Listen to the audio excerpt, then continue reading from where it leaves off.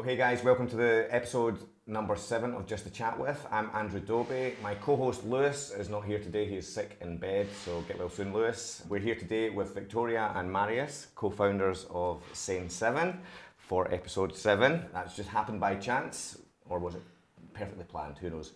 Victoria is the face of Sane7 and heads up the photography and production. And previously Victoria was the creative director at The Collective magazine, a visiting lecturer of the Fashion and Communication course, easy for me to say, at John Moores University.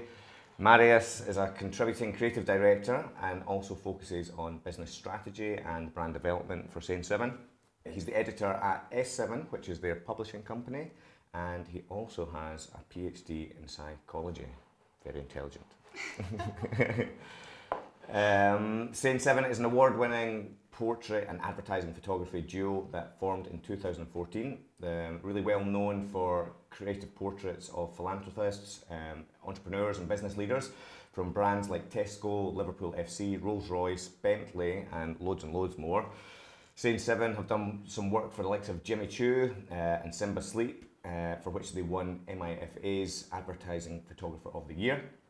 They have been named one of the 200 best ad photographers worldwide, and they have also written a book called None of Us Are Superman, an inspirational business book which has won a silver prize also at the MIFA Awards.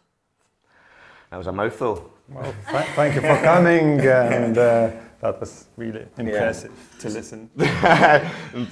Tell me more about myself. Thank you, yes. You always like listen to yourself and think. It's always funny, isn't it, when you hear it all down on paper, things that you're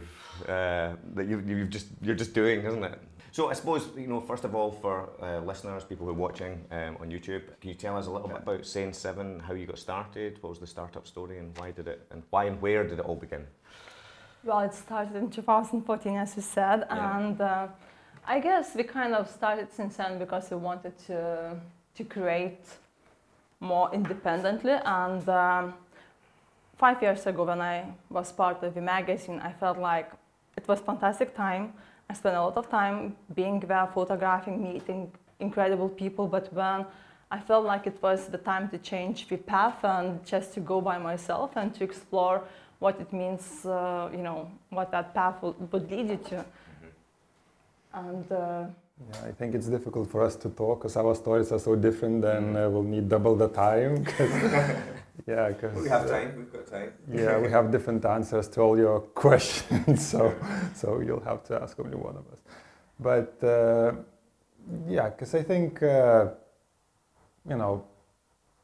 we've been around for a few years now, and we started more as a business, and then you don't know anything about business, so you try to learn, from everyone, and then you start building a brand, but then eventually you realize, well, actually, I'm not a business, I'm not really a brand, I'm just, me, we are just us with, our big dreams, and our goal is like everyone else's goal is to find, kind of the greatest amount of happiness doing the things you love, and creativity happens to be that thing, and then you go and try to find people, who will benefit from your creativity, and then, but then you still need to go and open an LTD, and make it sound like a brand. But and so for the people listening, you guys are life partners as well as business partners. Yeah. At the moment, yes.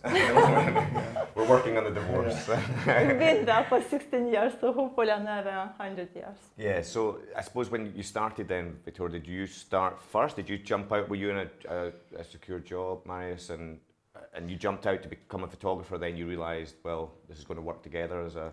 No, actually, Marius was still studying, you were still doing PhD in psychology. Yeah, but I was the first to start photography, but that was like in 2005, and I did that for a bit, but then I thought, photography was a bit shallow, and I wanted to do something a bit more meaningful, so I kind of always wanted to do either psychiatry or psychology, so I just quit photography. I quit photography at least like 97 times in my life already. But so I kind of started doing psychology, and then you got that virus. I just got into photography because of Marius, because he was so passionate about it, but he never did it. Yeah. And And by exploring photography, I just felt myself. And for quite a few years, I worked in the magazine. And then, but somehow I decided that I just wanted to try by myself. I wanted to try what it is, to be there. And I think when we opened Scene 7, when we came up with the name Scene 7, and when I decided to be by myself Scene 7, you joined me kind of in 6 months' time, because you saw that maybe together we could actually, produce bigger projects, produce like... It was more like, I was doing psychology, but I couldn't live without, photography. Yeah. I just had to see it, you see the ads and you hate them, they could be done better, and it's just constantly on your mind, and I think I was just helping you a little bit and then a little bit more, and then it became like... And was there enough work at first? Obviously stepping out on your own, it can be quite scary. No, it was very easy. In the first year we made like £5,000 for 2 people, so that was like great. Super noodles for dinner. Yeah, and I think we had an employee as well. And it's obviously quite challenging at that point, because if you've been a creative and you've been employed maybe, or and you've just been doing the creative part, but suddenly you've got the creativity to do, and you've got to find the business, and you've got to manage that and figure out tax and all these things. Did you find that came naturally to you? I think it was very scary at the beginning, because obviously when you stop having the monthly wage coming to your bank account, you really feel like the adrenaline kicks in, and then you feel like, right, I actually have to go and try to find that type of job that would pay the bill. And it was like first year, I think it was definitely the hardest year in general. And thank God I got a job in John Moores University.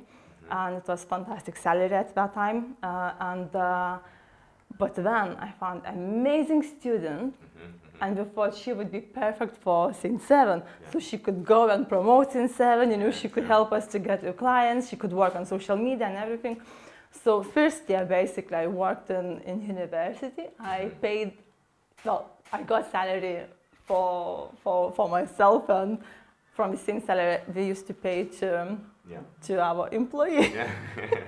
So it didn't come really. So it wasn't working too. But because we burned all our savings, everything, and at one point we just realized that we still had that employee, and we kind of made our projections, and we realized like in half a month we'll just go below zero, and no more savings, no more money coming in from anywhere. So what did you do to change that around? How did you, go and find work? Did you just take anything that came to you, or did you have a very specific? I think what we didn't do, we never took the work that we didn't want, I think we were bluffing all the time, because whenever somebody approached you and they would be, can you do this for this amount of money, and we would be, no, we're much better than that, and we no money at all, but still we had to create that kind of brand image. Yeah, exactly. Whole image that. But I think again, like in the first year, we did a lot of personal shoots, like personal projects, personal stuff that would attract people. But they would see like, okay, actually those guys, we can make something, and we would approach many different, like either we would do some social campaigns or some portraits of high-profile people, and that would give us kind of visibility and That magic is the thing that just works. It's you can call it luck, magic. It's that unpredictable thing that will happen to you. Because we knew it would be like really hard, and I don't think I wouldn't say that we never expected it to be that hard. But as I always say, we're Lithuanians like cockroaches. We are like very resilient, and so you just know things are like really bad, but you somehow know that it's not the end. Because you just think, okay, we're honest, we're not just faking anything. We're good. It just has to happen. Yeah. But at the same time, again, like I think the first 2 years, I used to go to every single networking event. Like I would meet people. Like I would constantly be like non-stop meeting people, non-stop. I would always make connections. And I think again, like through that, maybe like first year didn't really bring any money, like you said, like it was nothing. But I think through those connections, like people kind of, they started kind of noticing you. And in second year, like someone needed more portraits or whatever, or some campaign doing, and then this is where we would kind of. Yeah, because you learn that it's a mistake to think that you can meet someone and get a job. You know, there's always like a number of steps, and if you meet someone, you may get a job in 2 years' time. But so you can't rely on it, but it will surprise you. Like it's always the case. Like looking back now, obviously now you've been running the business successfully for a number of years.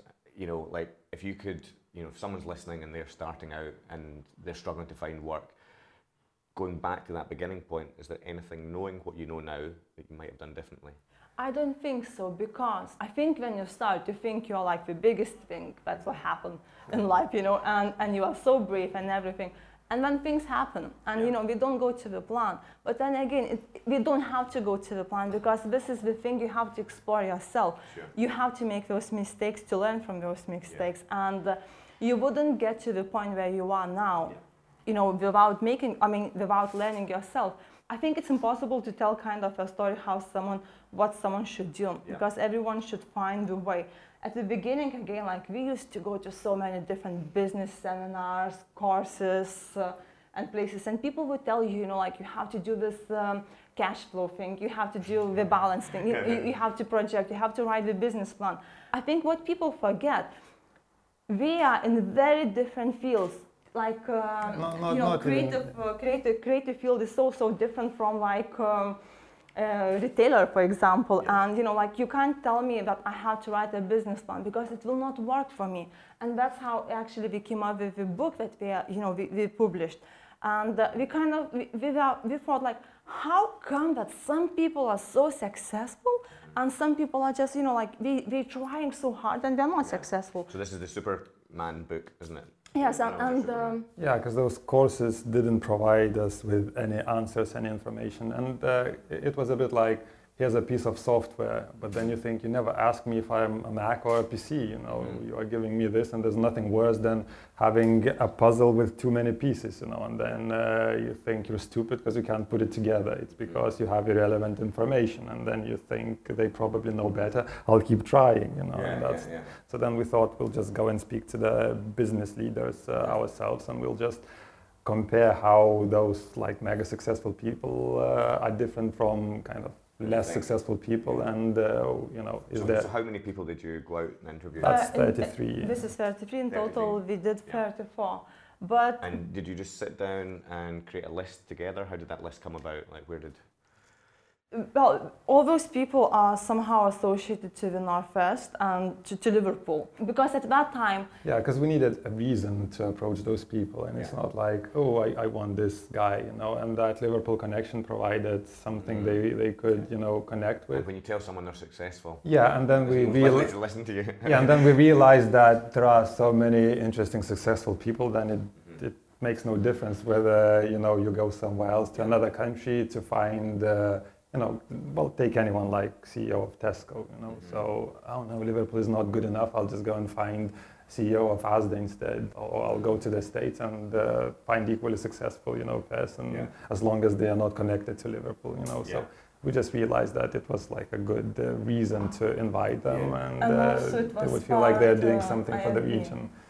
And also, 2016, it was IAB, International Business Festival, and it's the biggest business festival in Europe, if I'm not mistaken. It's in the world.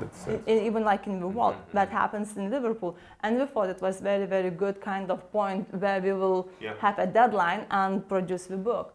And funny enough, even when we started that book, again, no one would tell you that in your business plan you have to publish a book without having any money or any connections. Because that business course told us specifically not to publish this book. It's a stupid idea. It's not going to make any money. So you're just... It's an amazing idea, right? Because you've now got connections of 33 very successful people. You're taking their pictures, so you get a portfolio, and then that web just...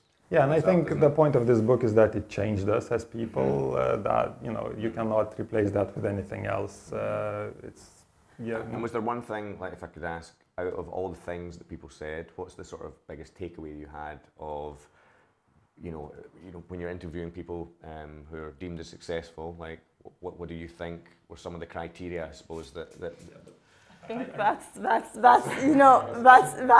me. That's in the book.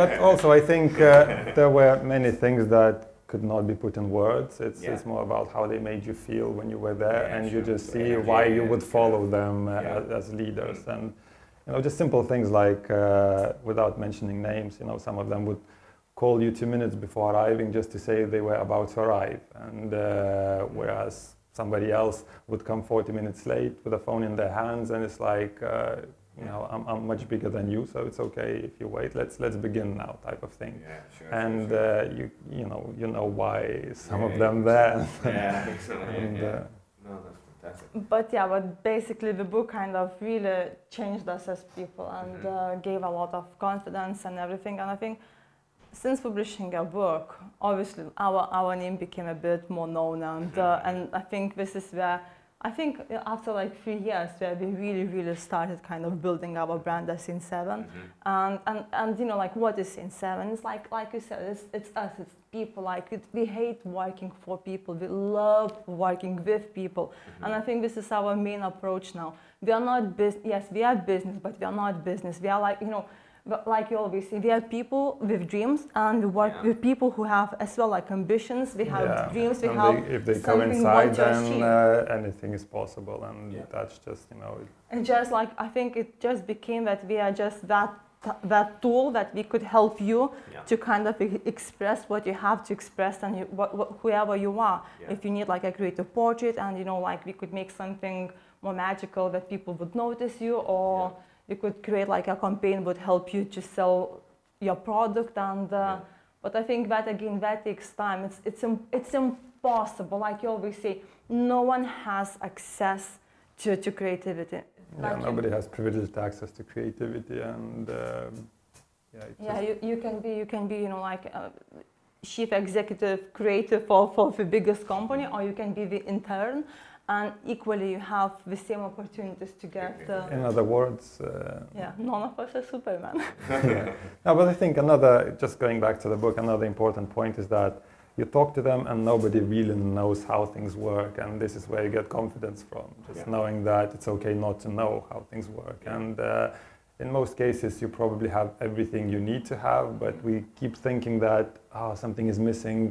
There's something around the corner that if I knew this or if I had that, then things would change. But it's not the case. It's there already. But we spend too much time looking for that answer, which is not there, and keep trying to fit those irrelevant pieces of puzzle. Yeah. So I suppose in a really short amount of time, so in 5 years, you've grown to be a really successful photography agency now, and you've worked with brands and people that a lot of photographers would dream to do. I suppose a lot of people would think, how do you end up working with Jimmy Choo? How do you work with these brands and people? And I suppose, is there anything you think that's made you guys more successful? That these brands and people now have real confidence in you? Is there anything you can pinpoint that you feel that you maybe do differently, or that's brought you this success that you now have?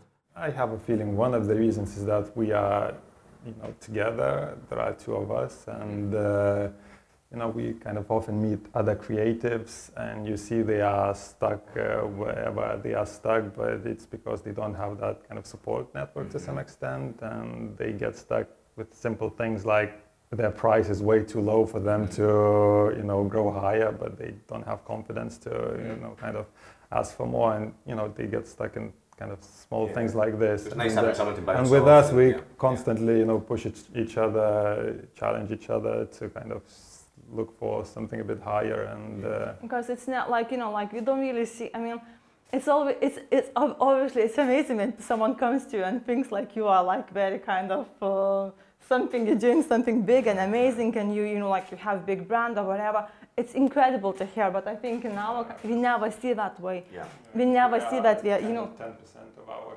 capacity. Exactly, and you always think like no. Do you think that? No.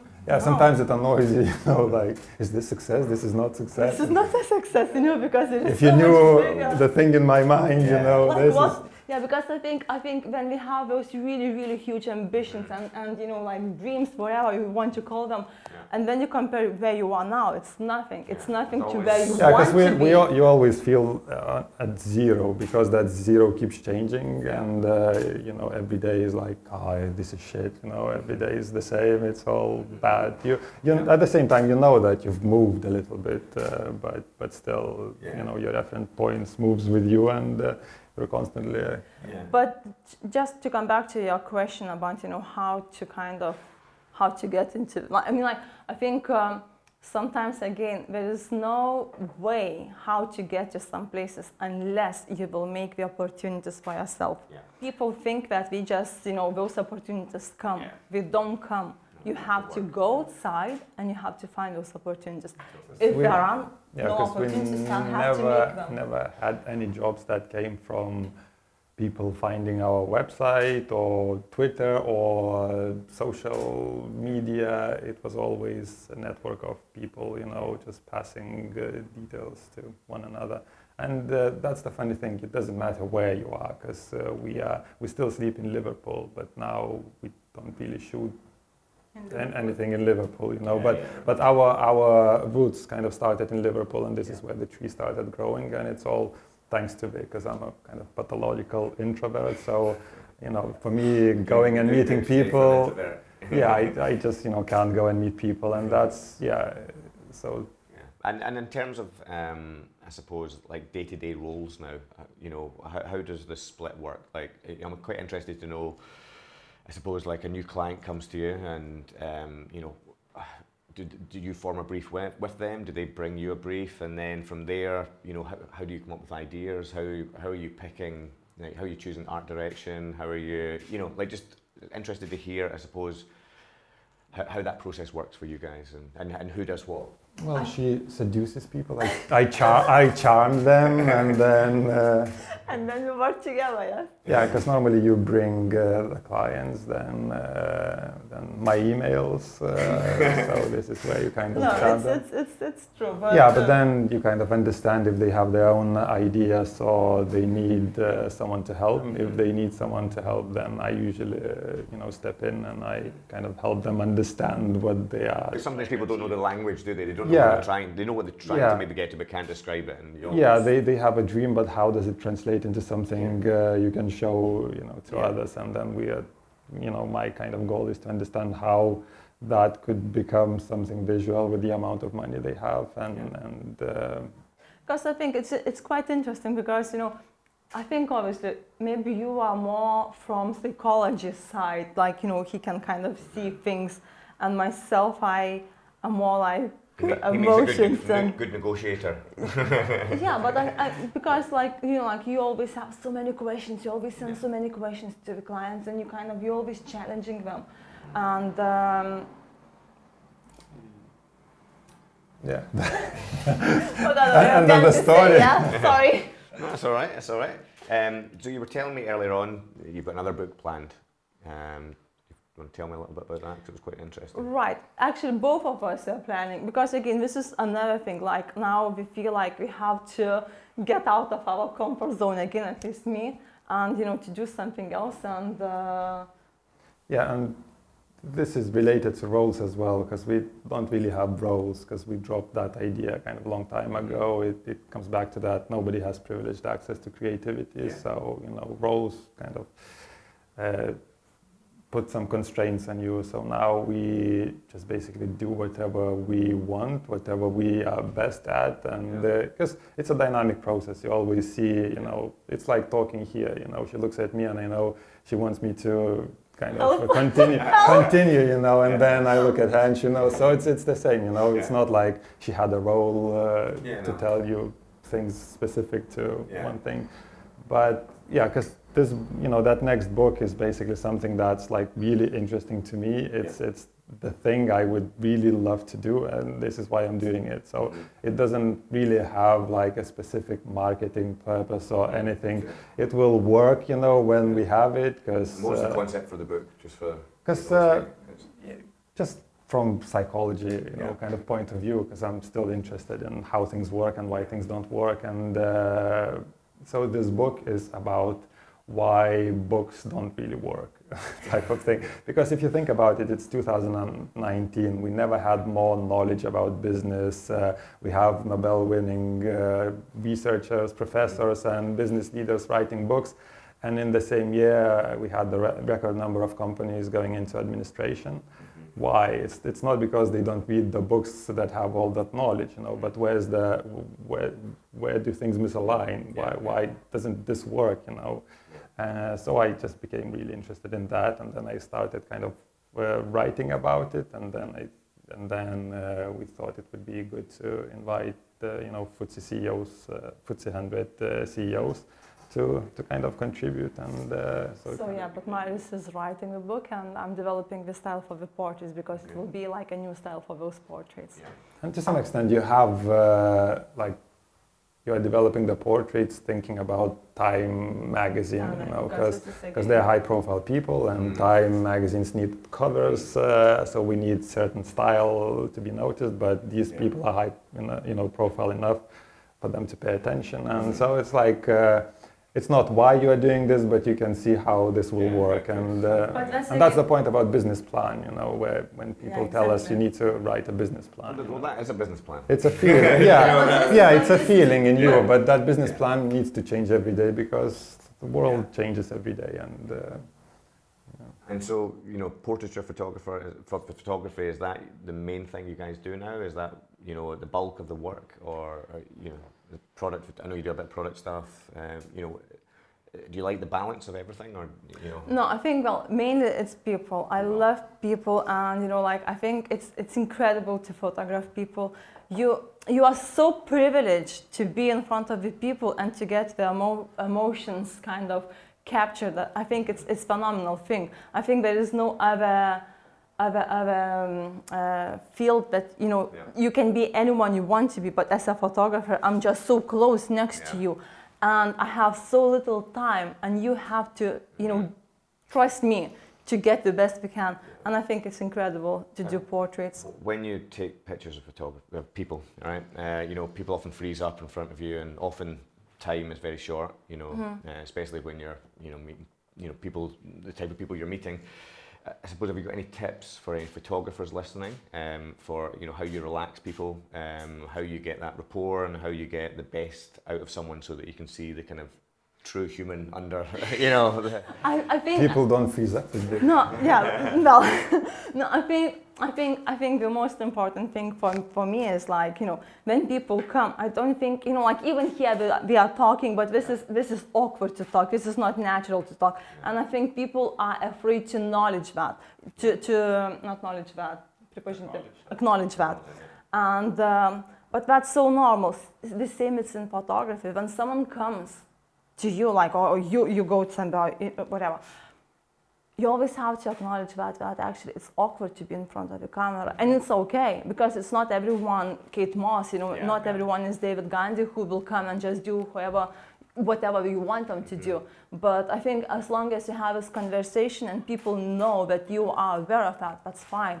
And at the same time, I always like to say, I have the skills, I have everything to create a very, very strong, beautiful, iconic portrait, but if you don't give me, if you don't trust me, I won't be able to do that. So it's like two ways creation. It's like you say, it's like a poetry.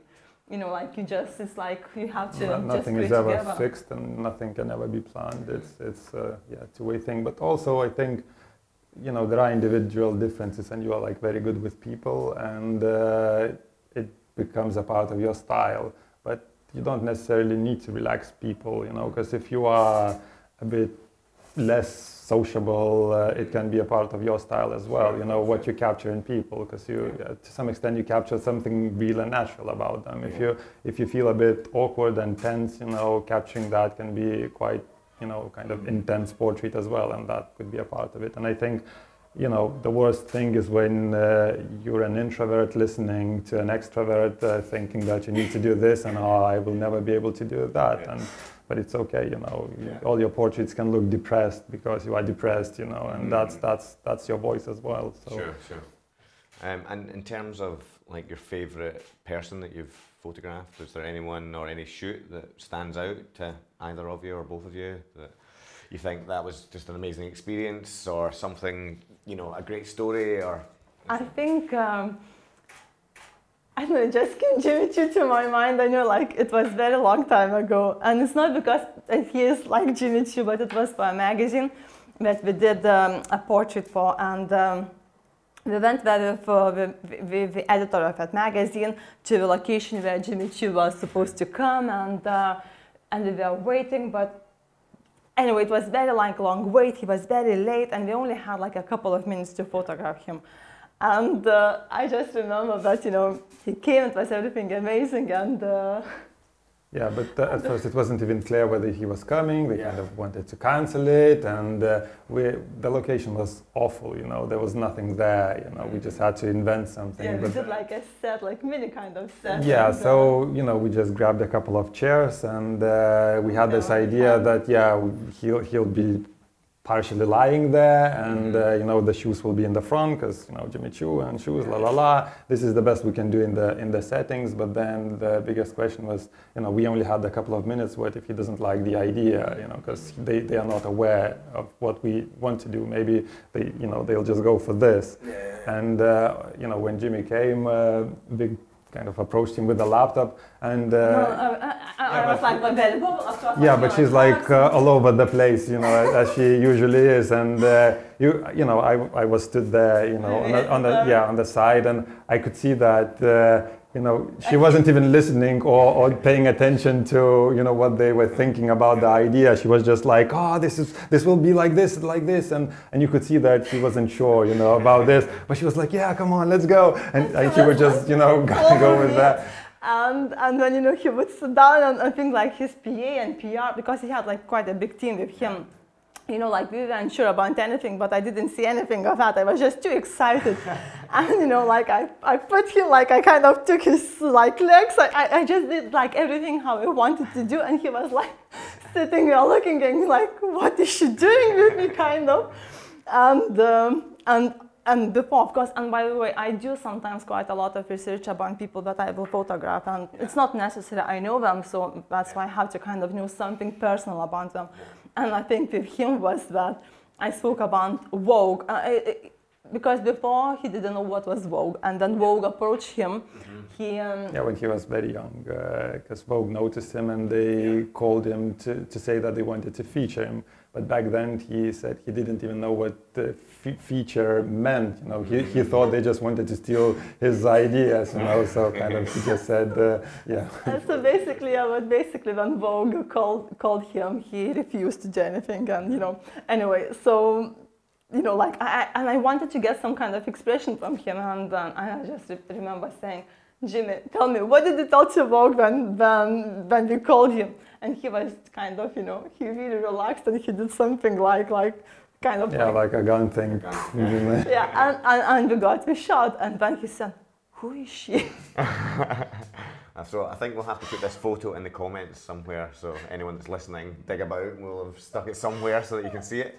But it was just really nice. I mean, like, it was quite interesting experience because, and by the way, those 5 minutes turned into like nearly an hour chat with him after that. Oh, fantastic. I think I can see the energy that has come from that shoot, so you clearly enjoyed it. Now, I know photography, being a photographer myself as well, is not about gear, but some people listening are probably interested, What do you mean it's not about gear? It's about the person behind the gear. But, for some, we've got a lot of creative people listening to this podcast or watching, and, I'm sure they'd be interested to know, like, what do you guys shoot on?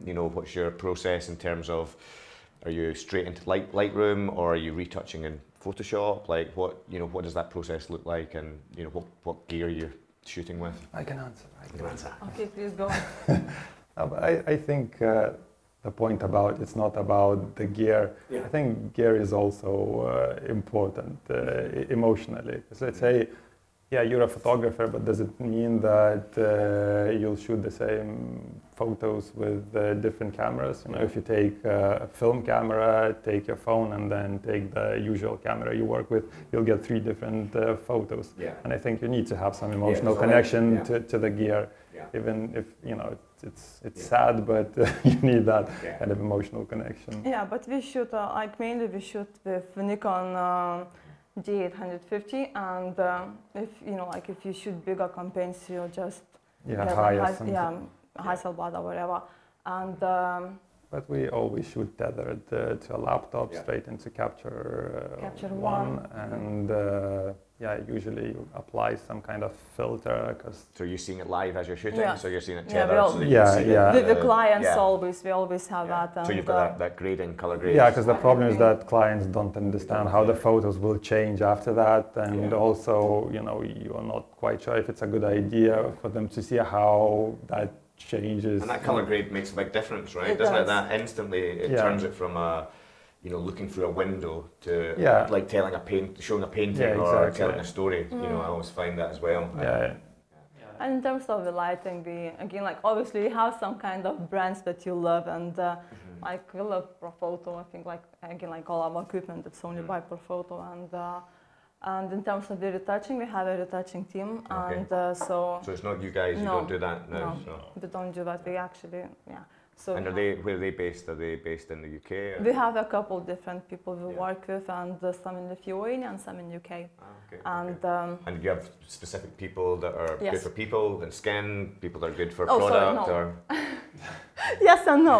I think it's more like for different projects, because again, like retouchers can have very different styles, and yeah, of course. like someone they would use more like for portraits, and some more for like campaigns. It could be very different projects for different people. yeah, but we just didn't want to spend all that time at the computer, and Yeah. so retouchers do it much better anyway because they specialize in that. So why not? Sure. No, it makes sense, and it frees you up to keep shooting doesn't Yeah. it, all the time. And it just gives us like enough more time to work on our own things, like concepts, and for clients, and for inspiration, for like working on your own kind of creative mind.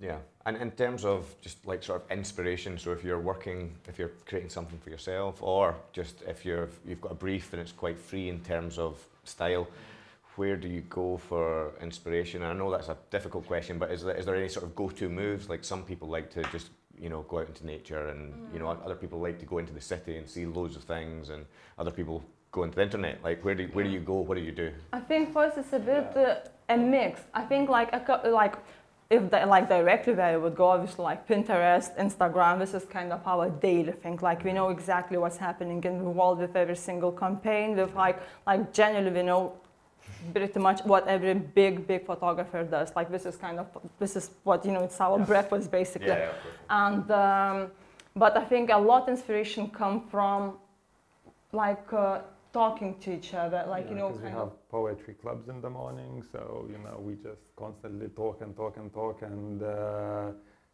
out of that something is usually always something new comes out. Because the problem is that in your head you keep making the same dish, and you overcook it, and you need some new ingredients basically. So and any ingredients will work. But another funny thing is that most of the answers are in your head already. Your creativity is there, but it just takes time for it to just come out. It's just connecting something, but you cannot force it. You just need to basically sit there. Is it yet? No. Not yet. Yeah, but for example, like recently we worked on a personal project with animals, and with Animal Park. Mm-hmm. And for example, like for inspiration, we looked a lot into in the portraits, like in the portrait galleries, in the paintings, and and like Garden of Eden theme, and just to kind of. And we kind of took like small bits from there, and we created, and that project was really, really beautiful and amazing. We had the opportunity to be in one enclosure with 7 wolves, which was quite scary. Wow. But it was, again, like those type of projects, they just make you feel so alive, and so it was incredible project. That's a really great thing to shoot wolves, isn't it? Like, it's not an opportunity that many photographers will ever get. Yeah, but it's not only like to shoot, but actually you make the whole set well, like with actually the whole set. And then a portrait that we took. This girl, she looks after the wolves, so she kind of she's familiar with them. Yeah, because the project was about, because one day animals will go extinct. So these photos will be like postcards to remind people about the connection they used to have with animals, type of thing. So they, those connections are real because they work in those animal parks, and they have that real connection, and it was interesting to capture. And was this a composite, or was there something layered up, or did you have to get this all right in one shot? Everything in one shot. We didn't. Yeah, we wanted to make sure that everything would be as perfect as possible. Even like for the wolves, to keep them in the same kind of like in the position where we wanted them to be. We put the squirty cheese. Apparently, wolves like squirty cheese. My wife likes squirty cheese. I should tell her that. So that's their thing, is it? That's how you keep them happy. Yeah, so. You would think that you would bring some meat and ham, and they'll be yours, but no. No, we didn't actually. Yeah, we weren't interested in meat at all. And they were pretty tame, like kind of chilled, or was it? At that time, yeah. They're quite big wolves, are they not? They're quite big things. I mean, intimidating, yeah. But it was, like, seriously, it was an incredible experience because it's not like every day you would feel that. Yeah, also, especially when it's your personal project, how often do you get a chance? It's not like you go to a big zoo and say, oh, can we do that? Oh, yeah, we can do that. Here's your risk assessment. Can you fill out the form, So have you brought squeezy cheese? Tick. Yeah. So I suppose, kind of sort of wrapping up, final question. I suppose like someone now starting out wanting to do exactly, what you guys do. To me, it feels like you're kind of living the dream of like what you've set out to do, and you're doing it for the brands, the people, and you seem to be in a very happy place, which is really nice to see. Someone now starting out, what's the one piece of advice you each would give to that person? I think it's not quite advice, but we meet many young people starting out, and we can tell who will be successful and who will not be successful. And that difference is how willing they are to, do their own personal projects, or sometimes, kind of do a little bit more than required from them. And you can see that so easily. And I think those people who put all their heart into it have everything they need to know already. I know they will still be looking for the answers, like for secrets, and we all did, and we all think that something must be out there. But I think you cannot be successful without a couple of things, time, and then just a lot of hard work. So. Yeah, and I think I always think that there is always a way. I have this kind of this mantra in my head like all my life. There is always the way. I know, like, it sounds, I hate that saying, believe in yourself. I really, really hate it. I think it's just such cliche and such bullshit. It's not like you have to believe in yourself. Of course, if you're doing that, you are already believing in yourself. Otherwise, you wouldn't do it. But I think you have to just to go and take it. That's it. There is no other way. Don't rely on things that you know, because all the answers are in the things that you don't know. And I think the only way to experience them is just to open yourself to that experience, and it's mega scary, and you can never grow out of it. And it's not about age. It's not like when you get older you suddenly understand how things work, but it never changes. You're always scared that what if next month we will not get those jobs and things will go sideways. It's always going to be a part of it, and I think it takes time to understand that you will never feel safe, and it's okay. This is why we're in it. And I think even like I think every company has the same thing. Like I think we always think what if, but that what if is always fun. Yeah, it could be that positive what if, Yeah, exactly. Yeah, because like small things like the way you met this. What's his name? From that creative agency. Yeah, you just saw somebody on the street, you just recognized his face, and you jumped on him like basically, like very quick story. Again, like I was obsessed with Sir John Haggerty. John Haggerty. Okay. I was just obsessed with him. Like I read his, like not his book, but books about him, about like how he started the advertising kind of thing, and obviously because of him advertising started. And I just really wanted to meet him, but I felt like it's impossible to meet someone like him. They pay a lot of money for him to come to conferences to speak. You know, you have to pay a lot of money to see him. And one day, just by accident, again, like it was so many different kind of events on that day that happened, and something was cancelled. Like it just basically that I ended up being in that place, in that street where I walked, and I saw someone coming towards me, and I thought, oh, that guy, he's like an actor. Like, you know, I recognized him, and then he walked, like he passed, and I thought, oh my God, it was John. But I realized that when he was about 20 meters away from me, I left my friend. I said, just wait here. I turned around and I was running like crazy in Soho, shouting, John, John! And people like, crazy person there. And like he didn't pay attention to me. I was like, John, John. Anyway, I kind of jumped on him, like, John. He looked at me and he was like, with that type of face. Cautiously. What do you want? And I was like, oh my God, this and that. I told him, like, you know, how much I loved him. And he invited me for a meeting, and I met him for a couple of hours. We had a chat, like in his office and everything. It was 2 years ago. And yes, and it just again but that changed a lot, the whole discussion with him about photography and image making, the difference. And actually, when I left his office, I was very upset. I nearly cried, and I thought I'm going to quit photography actually. But no, he was actually also like one of those people who constructive and who turned the point of what, like the way we see photography now. And I recently emailed him actually, saying thank you for that, and hopefully I'll meet him quite soon again. And yeah, but the point was that moment was so scary, you know, approaching someone and just being all vulnerable and knowing that they'll reject you. But without small opportunities like that, you know, you either take it or you leave it. And I like it. Well, I could literally sit and talk for the rest of the evening. Thank you for coming. So thanks so much for coming all the way up here. It's been an absolute pleasure, and you know, I love seeing your work and I love seeing you guys. So if you are listening and you like what you're hearing and would love to support the podcast, we'd love you if you could rate us or review us, help us get the word out, and make sure you jump over to the Sane7 website.